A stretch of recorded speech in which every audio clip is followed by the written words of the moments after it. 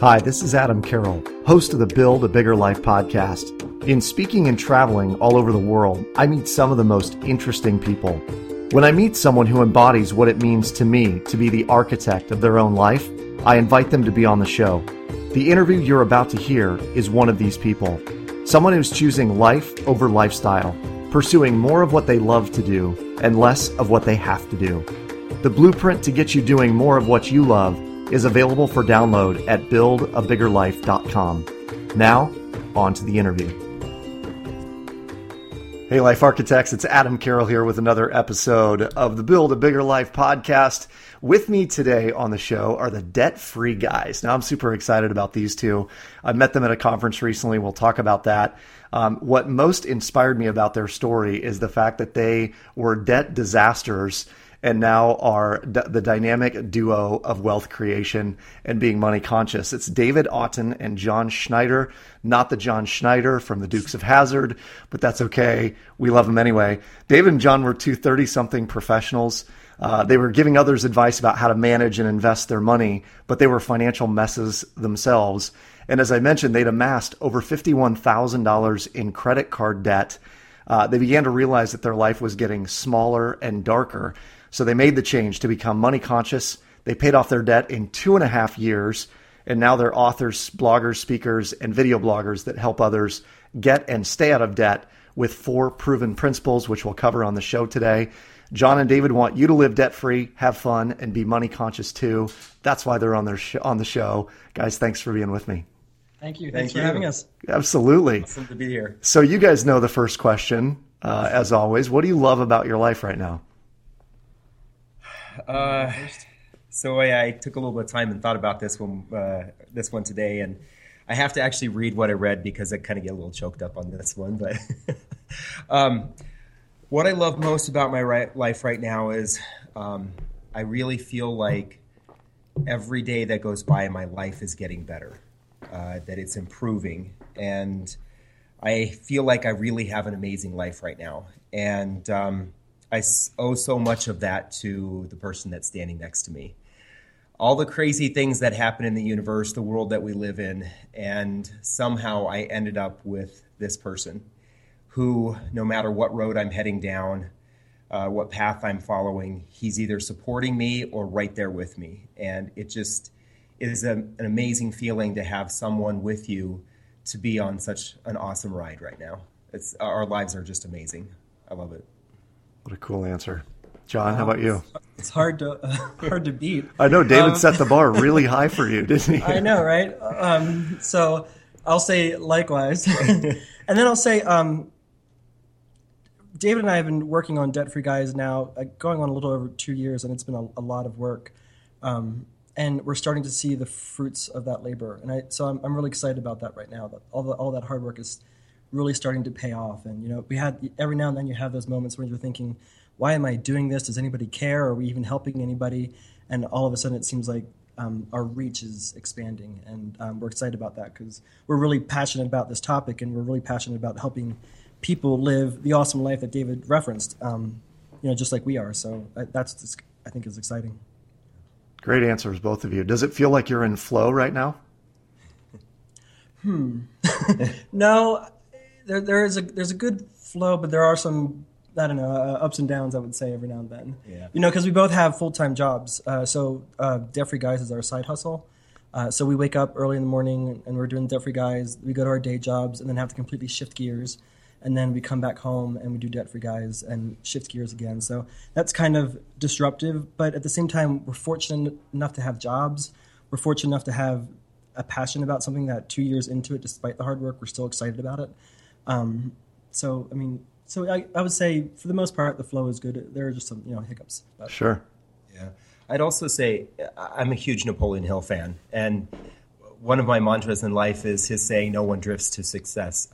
And I feel like sometimes we are in that boat and we're paddling along, and every once in a while the current is flowing against you. But then you feel like it's not. And all of a sudden you're taking off, and you just get that positive reinforcement from somebody who reaches out to you on Twitter or Facebook and says, I love what you're doing. Thank you very much. You're helping me. That's the the motivation to continue paddling upstream. You know? Yeah, we got a text message from a friend of ours the other day who follows us, of course, and he said, my partner and I went away for a vacation, and we decided to do your money chunking strategy. He told us how it worked for them, and it made their vacation a little bit less stressful because they didn't come home with a bunch of debt. And we're like, wow, that's so awesome. Somebody used a strategy that we come up with. Encouraging. Yeah. Someone is listening. I think that, you know what, but I think that's what we all want, right? We want to know that what we're doing is making a difference and that our experiences are helpful for someone else. And so I want to dig into your guys' experience because you came together, and when you came together, you realized you were $51K in debt, right? So what is that like? You meet someone that you think you're going to spend the rest of your life with, and you go, oh, wait a minute, we have all this debt and we're both spenders, and how do we manage that? Yeah, well, we didn't. So we met, but we didn't come to that realization immediately. We were probably in a state of delusion for about 2 years. Honeymoon. So it wasn't until we had moved in together and we were living in a friend's basement apartment. And we had spent the weekend in Winter Park with an old college friend of mine. And we were looking at properties in Winter Park and places that we would love to buy. But unfortunately, we knew, having been in financial services, that our debt-to-income ratio was never going to get us a loan for land up in Winter Park, right. Colorado. So we came home and we were just kind of, it was a good weekend, but we were disgruntled and upset. And we're like, why are we advising people about their money, living in a basement apartment with 2 speed-up cars, and we can't live the life that we want to live? And then we realized, maybe we knew all along, but it just kind of hit us at that point that we were living way beyond our means. We weren't strategically spending the money that we made, and we were just living on credit, and that was why we were living in a basement, I think. Was that pretty accurate? I think we were also in that the hunt period of, when you're out there searching for the person that you want to be with for the rest of your life. And oftentimes it's during that time period when all financial reason gets thrown out the window because you want to look good, you want to impress this person, you want to lure this person or woo this person in to your life because you want to be with that person. Come into my lair of debt. yeah, exactly. Well, that's really what it was. We had a layer of debt, and it took us a little while to figure that out.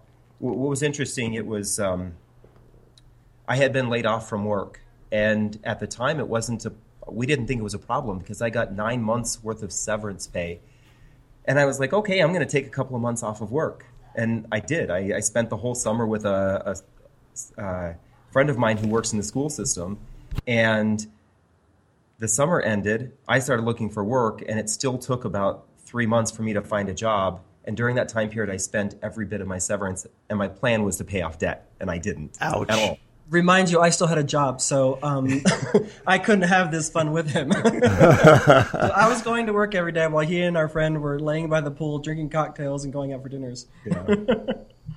Or lunches. Yes, it was a fun summer.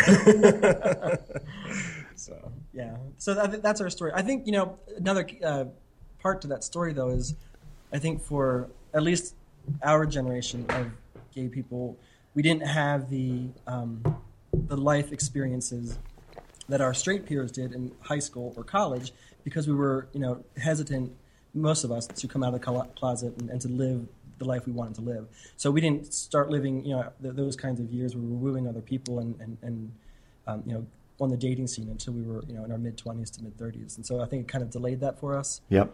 So when our straight friends were buying houses and starting to have children, we were, just moving in together and deciding to spend the rest of our lives together. So we were just a little bit, maybe about 5 or 10 years behind, I think, our straight peers.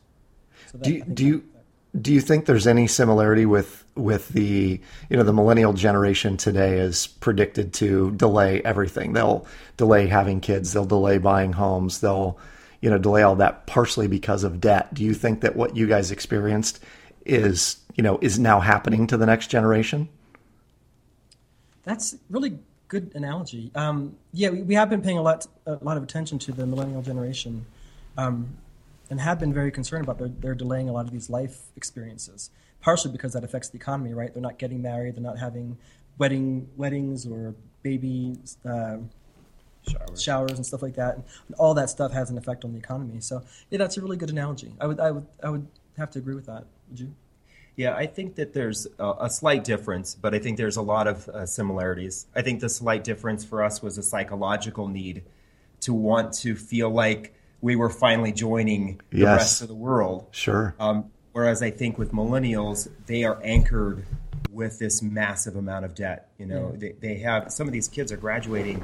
Well, Natalie, in your podcast a couple weeks ago, I mean, she graduated with $206,000 in student loan debt. I can't imagine. I mean, that's a really nice house in most astronomical. I know, to have nothing attached to it but a law degree that she hated. I mean, that's the the hard part. Got to be painful. Yeah. But she's turned that around and using good things. Turn it into a positive story. So yeah. So I'm curious, guys. You had $51K in debt, credit card debt. Just to do the numbers, the math on this, most people's credit card debt is not at 4% or 7% or 12%. It's at 15 or 18 or 20%.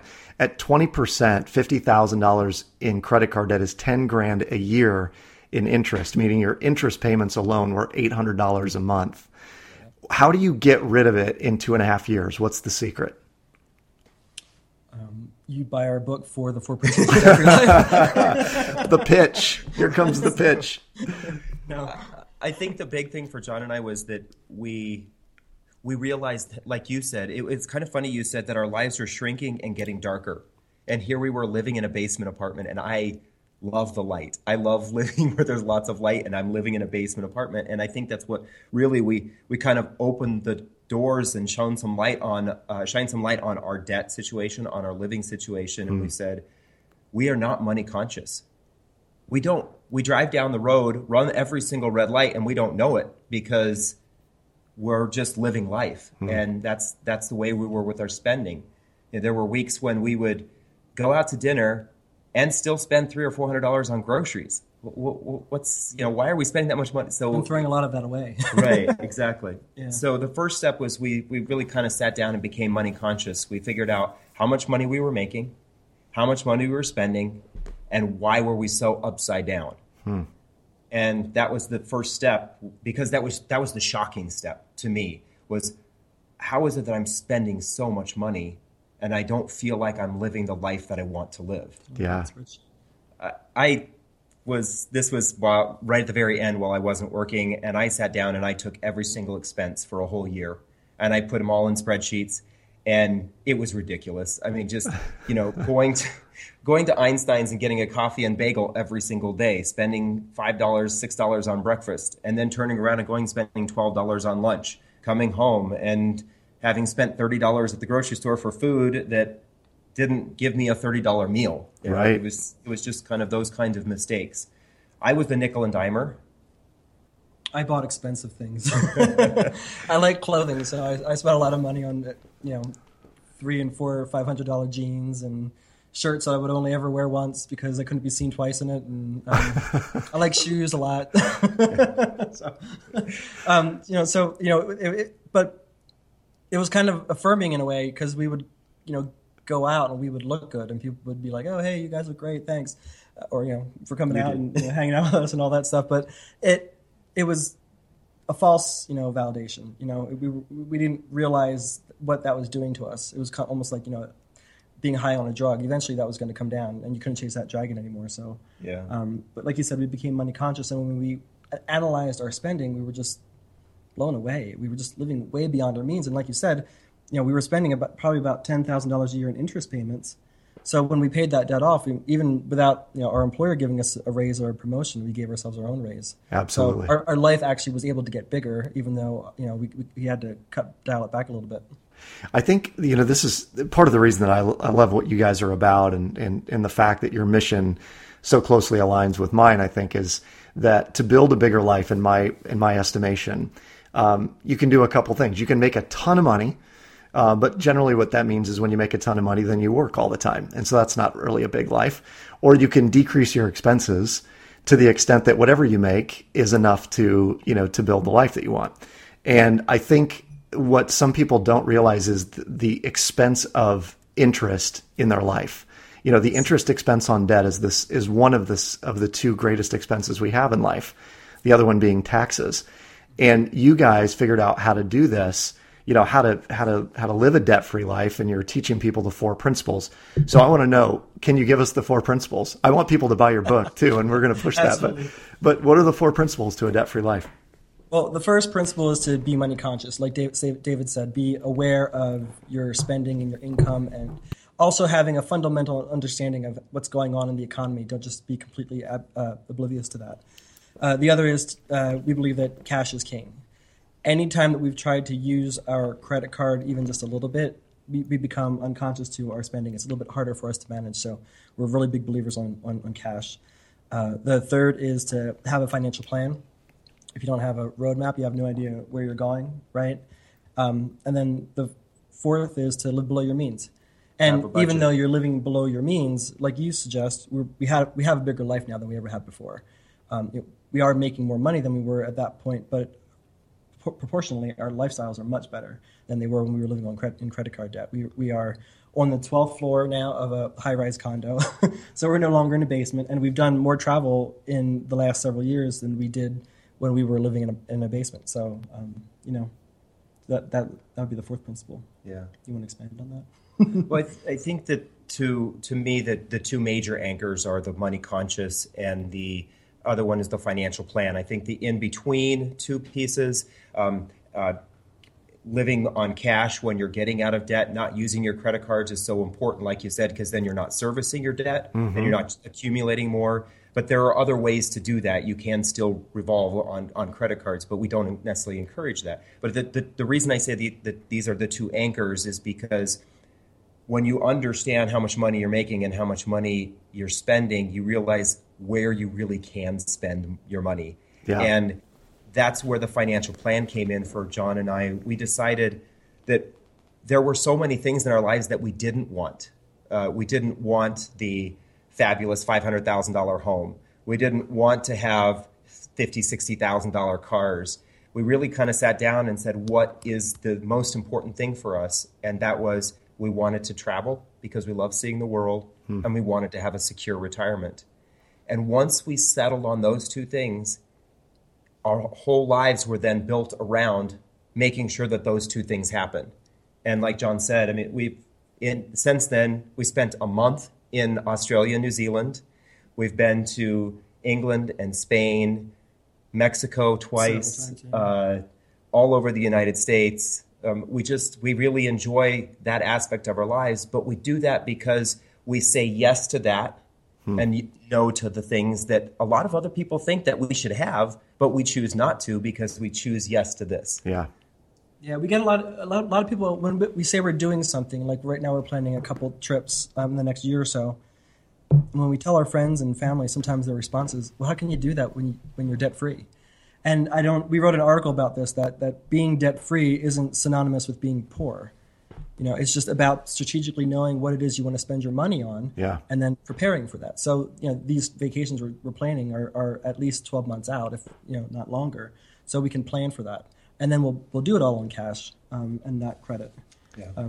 So I think it's kind of ironic that people oftentimes equate the 2 as being synonymous when they're not. Well, that's because vacations go on credit, don't they? I mean, doesn't everybody do that? That's the deal. That's the American way. What tools do you guys use? How do you track? How do you plan? How do you budget? Give me some secrets. I always love this question because our fanciest tool is Excel. You guys are high tech. Yeah, it's what works for me. That's what I found that I literally go into my Excel spreadsheet a couple of times a week and track my expenses. I try to organize all of our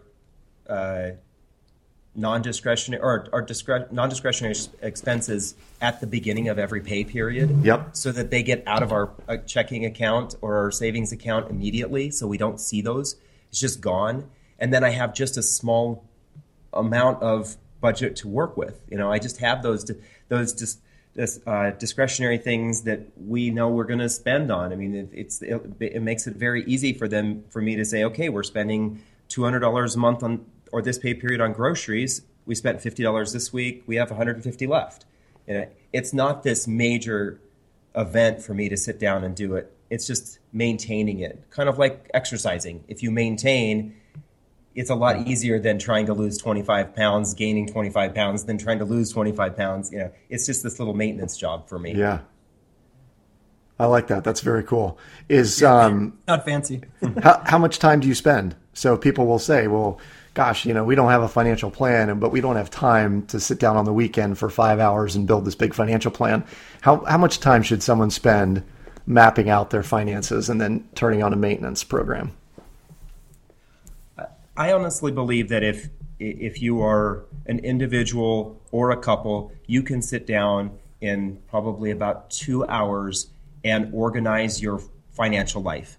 And that's your initial kickoff of, this is how much money we have, this is how much money we are going to be spending. And then after that, once you've established your budget, like I said, I log onto the computer and I look at it for 5 minutes, maybe 3 times a week, and I'm done. The other thing I love to do is, John and I have this little game that I play. I do our net worth every pay period. I'm like, oh, we're up $5,000 this week, or we're down $2,000. We look at what's going on with the market, or we look at where we're making some. It's been volatile lately. Yeah, yeah, that would drive some people to drink. Yeah. I'm not sure I'd do that, David. Well, we're still young enough. I think we're not too concerned about it, but maybe in 10 years we'll have to stop that. Well, we have some very specific goals. Right now, I am saving for a new car, a new to me car. I'm planning on buying a used car, but I like watching that. At least monthly, I see this increase, and I know that I'm just one step closer. I see those cars drive down the road. I want an Audi A4 or an Audi A3, and I see them drive down the road, and oftentimes I think to myself, a lot of my friends are going to be saying, well, why don't you just go lease it? Or why don't you just go finance it? Yeah. And I'm like, well, because I'm going to save myself probably at about $2,000. That $2,000, if I can wait a year, that $2,000 is going to take us on vacation as well as buy us an Audi. Yeah. Why not do that? It's exciting to build the anticipation. I mean, because when we do see an Audi on the road, we're like, 6 months, we're going to have that, or 8 months, we'll have that. Right. So I don't know. I think we're too eager to please ourselves too quickly these days. We talk about that on the show all the time. As you guys know, delayed gratification is the one thing that most people, don't have. I've always said that, the problem with new cars is the new car smell fades, but the new car payment never does. Yeah. Right. And so we have to, I love what you guys are doing. I couldn't agree more. I mean, I think you're buying happiness on the installment plan. That's what you're doing, Yeah, exactly. We just don't want to, David has a great quote where credit cards were anchoring our future to our past. And, we, by the time we would end up paying off making some of these payments, we no longer had those jeans, or that car was no longer a part of our life. And here we were still, paying things off. That food we already ate, that was gone. It makes no sense. Right. We're going to circle back to those $500 jeans too, John. I want to talk about that in a little bit. But I looked really good. Oh, I'm sure your ass was amazing in those jeans. There's no question. So what? My mom's probably going to listen to this. Sorry, John's mom. So I'm curious. People will say, "Well, you're debt free. You can't have any fun. There's no way you guys are having fun." How do you have fun on a budget? What are you doing? Give me some tips. Well, go ahead. One of the videos that we did is called Money Chunking. If you search for that, Debt Free Guys Money Chunking.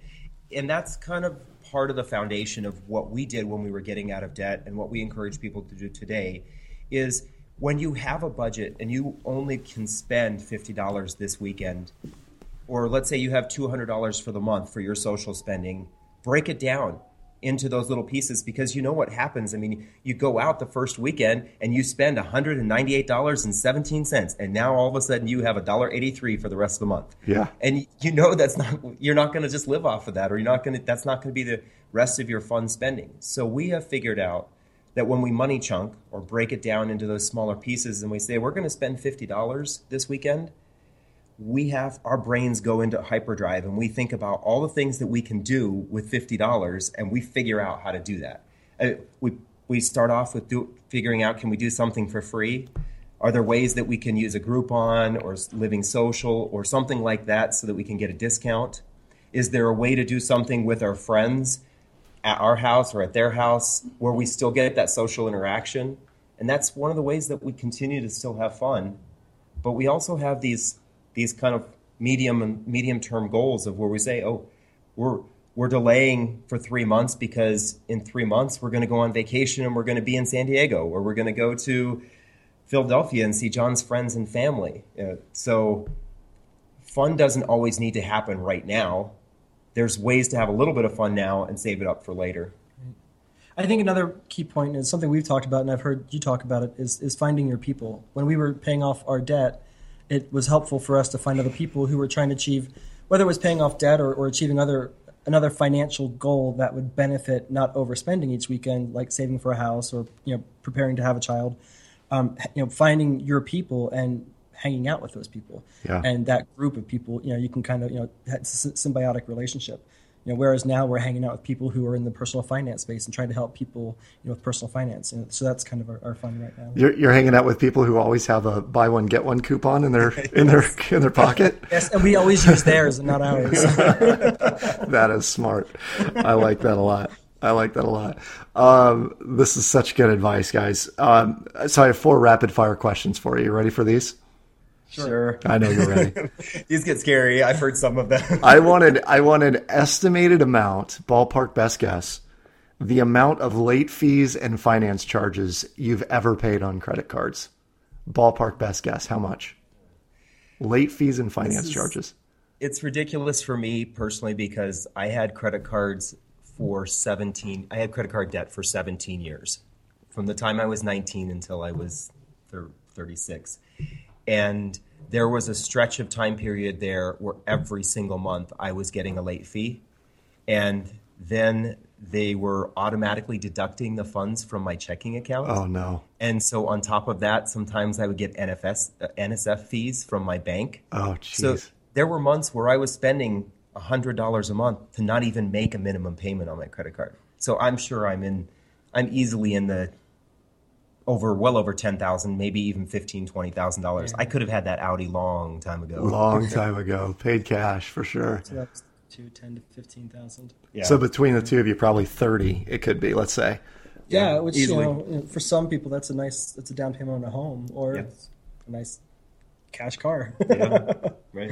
Or a really great vacation. I didn't mean to make you depressed, John. I'm sorry. I see it in your face right there. Now I need to go buy some $500 jeans to feel better. So you go feel better about yourself. How about the number of store cards you had? How many cards from retail outlets? I only ever had one store card. Was it Abercrombie and Fitch? No. Actually, I used to work for them, so I didn't need that. But no, it was actually Lord & Taylor. For the most part, I always had either United or Discover. Okay. I don't know if I'm allowed to say that on there. David? I also had one. I got duped into this point system with one of the retailers. What was hilariously sad about this is I saved up all of these points, and I had, I think, maybe close to $250 of points to use. But I had also racked up a bunch of debt on that card, so they closed the card down. And wouldn't let you use your points. And you couldn't use the points unless you had the card open, so I lost all of that. Those shysters. It was so, I mean, the look, I'm sure the look on my face when I went into the store and tried to use those points, I'm sure they turned around and laughed. It was kind of sad, because here I was trying to use the points and I didn't have the credit card. But it's fun to look back on now and laugh. Because our lives have changed so much now. I don't need that. Well, my running... Oh, go ahead. No, you first, John. Go ahead. I was just going to say, you talked about, don't look back in the past and be depressed about it, but we wouldn't be where we are today if our lives were different in the past, so we wouldn't be debt-free guys. And we're having a ball with this right now. So, in hindsight, I'm kind of glad that we went through it. Oh, it's very cool. But we wouldn't be who we are today without those experiences and then making the decision to make a change. Yeah. We could still be in that past. We could be servicing $50,000 from credit card debt and have a really nice home that stretched all of our spending and feel stressed every single day. And we're not that now. We love where we're at now. Yeah. That's very cool. Next question, number of $500 jeans you had, John. I want to know how many are we talking here? I'm obsessed with this because I'm a $30 Gap jeans guy. You know, like 20. If I can get them for $20, 25. That's David. Yeah, when he saw me go shopping for the first time, I'm surprised he stuck with me. Well, so I know the number of jeans I have in there right now, and I haven't thrown any of those jeans away. I think it's 6 or 7 that I have right now. He has thrown some away. I don't think so. Yeah, $3,500 in jeans. Easily. Yeah, you were going to tell him the story when we blew red lights. Yes. Let's hear it. I want to hear it. So it was a Wednesday or a Thursday night. We were at just a regular bar with friends of ours, a sports bar. And I don't know why anybody thought this was a brilliant idea because we all had jobs to go to the next day. And somebody said, let's go dancing. And so we were like, sure, let's go dancing. And I'll take over the story at this point. John looks at me and he says, but we can't go because I have nothing to wear. I'm wearing shorts and flip-flops. So we bantered back and forth, and it was 8:45. We got in the car, and I literally ran 2 red lights to get to the mall in time before it closed. John walked into Diesel. I don't know if you're familiar with this Diesel store. So this is where you buy $500 jeans. 10 minutes before the store closes, and he looks at the woman and says, I want that in my size, I want that in my size, and I want those shoes in my size. And within 10 minutes, he spent over $500, and we went dancing that night. But we didn't go to work the next day. And didn't go to work. That's awesome. So not only did it cost you $500+, but then there was dancing and drinks and the fact you missed work. It cost a lot of money, I'm sure. That's awesome. Luckily, we were salary, so it didn't hurt our paycheck, but we paid for it. I would call that I'd call it hashtag anti-money conscious. That's what I'd call it. That's what I'd call it. Yeah. Okay, but, it's affirming. Like I said, you walk into the store and I went so much that they knew me and they knew my size that you can walk in and say, "This is what I want," and it happens. But like I said, it's a false affirmation. So. Yeah. All right. Last number question. Number of money arguments you guys have had. Well, we still have those a little bit because we have a slightly different definition of being money conscious. I don't know. We probably have a money discussion at least, every day. Arguments, would you say? I don't think we really fight. I think there are times when we get a little possessive of the decisions we want to make. But like I said earlier, I think we both are on this. We know where our eventual goals are, so we don't really. It's really more of a no, but I want to. No, but I want to kind of thing. That's probably true. Yeah. So I would say in the beginning, I think there were a couple of fights, especially because John had twice as much debt than I had, but he paid his off before I did. Yes, that's an interesting topic. Yeah. You know what I hear in all that too, guys, is that you figured out what you valued because you obviously value vacation now more over, the expensive things or the nickel and diming. And that's the first tenet in the Build a Bigger Life blueprint is figuring out what you value. Because I think people will continue to work for a paycheck thinking that what they value is all the stuff. And then they get to this point where they're like, the stuff doesn't do it for me anymore. I want a life outside of what I'm working for. So what does that mean? And I think there's more about what you value in that. Yeah. And the whole reason that we're working on Debt Free Guys is because we want to be able to spend more time together. So that's it. Those tenants. So that's cool. That's your relationship freedom. Yeah, relationship freedom. Yeah. So money freedom, time freedom, relationship freedom, and service freedom. What books have you guys read that's brought you to this point? Give me 3 books. I quote probably Stephen Covey's 7 Habits of Highly Effective People twice a week. Luckily for me, when I was a senior year in college, I think it was, a professor gave me that book, and it has been profound. I highly recommend that. Nice. It's a great book. I mentioned earlier I'm a huge Napoleon Hill fan. Think and Grow Rich is just an amazing book to me. What I think is so funny about it is I think a lot of people buy it because they love that title. Oh, I'm going to do something with my head. I'm going to become rich. But really that book is so much more about who you are on the inside and becoming the person that you want to be, and then the rest of it all falls in place. Yeah. I love that book too. There's a quote I have on my wall. You've probably heard me talk about it on the show before, but having definiteness of purpose for acquiring wealth is essential for its acquisition. And I see you guys having definiteness of purpose now. I've read some of your posts too, and the video that you recently posted about the dream that came true for you guys, which is great. That's definiteness of purpose. No one acquires the kind of wealth that we're talking about unless you have definiteness of purpose to acquire it. And I did an interview yesterday with Rocky Lalvani, who I don't know if you met Rocky or not. He was at FinCon with us in Charlotte. Oh, yes, we did. And he said, the first 1,000 is hard. The second 1,000 is easy. It's a lot easier. The first 10,000 is hard. The second 10,000 is a little bit easier. The first 100,000 is hard. Second 100,000 is a little bit easier. And he said, it may take you 30 or 40 years to get to 1 million, but you may get to the second million in 5 more years, because you figure it out. And I think it is having that definiteness of purpose. So I'm in agreement with you. That book that was a game changer for me. After the 6th time of reading it took me 6 times. Yeah. Well, yeah, some of these books we do read over and over again. I've read 7 Habits probably 5 times at this point. Yeah. I think my next recommendation falls in line with what you were just saying, is The Alchemist by Paulo Coelho. Yeah. The whole idea of finding out what your personal legend is and trying to make, and working towards making that happen. Yeah. Your definite purpose or whatever your reason for being on this earth is. Yeah. So I think that's very powerful and told in a very interesting way.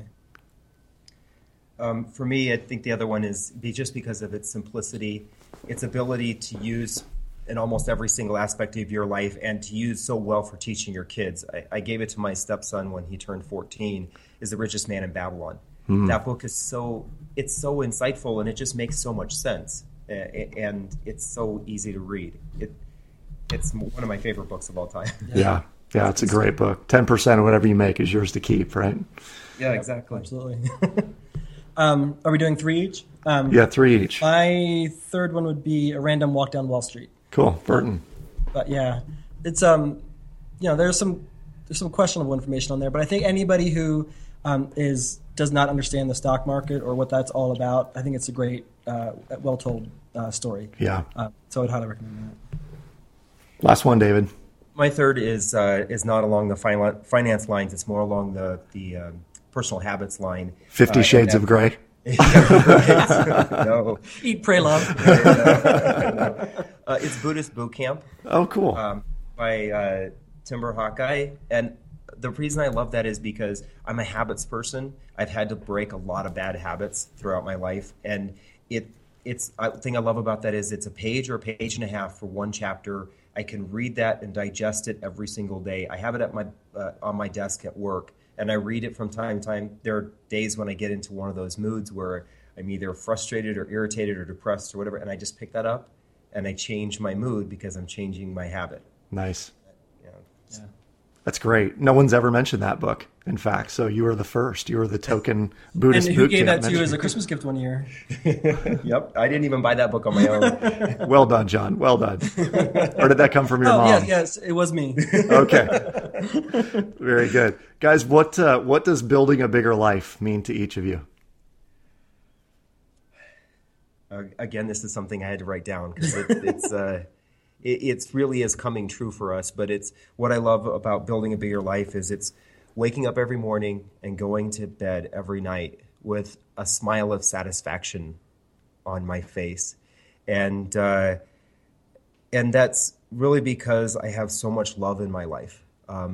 It's love from the person I'm with, the people I get to spend my time with, the work that I'm doing, the responses from people on Facebook or Twitter saying, keep it up, thank you very much, you're making a difference, or I love what you're doing. It's seeing that kind of fulfillment in my life. I love that. And that's why I feel like I am starting to really build a bigger life. That's cool. Yeah, for me, I think that a key ingredient to that is living, whether money consciously or whatever, having definite purpose, but just living consciously. And I think a lot of us, it's easy for us to graduate high school or college and then get into the work system and then get on that the hamster wheel, and you're just kind of going in circles. And people can't figure out how they can get off that hamster wheel. And I think it's just once you figure out why you're put on this earth and then you work towards that goal, it just makes your life that much better. And that's why you can continue to work, 3 jobs, the way we are right now, because we're living consciously and we're living, for our purpose. So I think that's a key ingredient. Cool. Great answers from both of you. I got to tell you guys, again, and I mentioned it before, I love what you're up to. Keep it up. You're doing great work. You're doing yeoman's work. This is the stuff that people need to hear. And the fact that you're doing it and you're doing it well and you're creating videos and content for people to follow, I think is super important. So don't ever underestimate what you're doing and the power that it has to change other people's lives. It was just a pleasure and an honor for me to meet you guys at FinCon. So I appreciate you taking the time to be with me today. Well, Thank you. And likewise, David and I listen to your podcast all the time. We go to the gym every morning and we're both doing cardio and we're listening to one of your episodes. So, we get a lot of, energy from your show. So thanks for what you do as well. Absolutely, man. That's humbling. Thank you for saying that, and keep up the great work. I'd love to have you guys back on the show. Once you've got, awesome. Mass success and everyone knows you and the books are bestsellers and all that, because I know it's just a matter of time. Thank you. Thank you. You bet, guys. We'll talk soon. Cool. Definitely. Bye-bye. Thanks for tuning in to the show. Every one of my interviewees has certain things in common, which I've summarized in the blueprint available at buildabiggerlife.com. It contains the 9 core tenets extracted from each of the past interviews and will get you started building your own version of a bigger life. If you liked what you heard on the show, please subscribe and leave a review on iTunes. Until next time,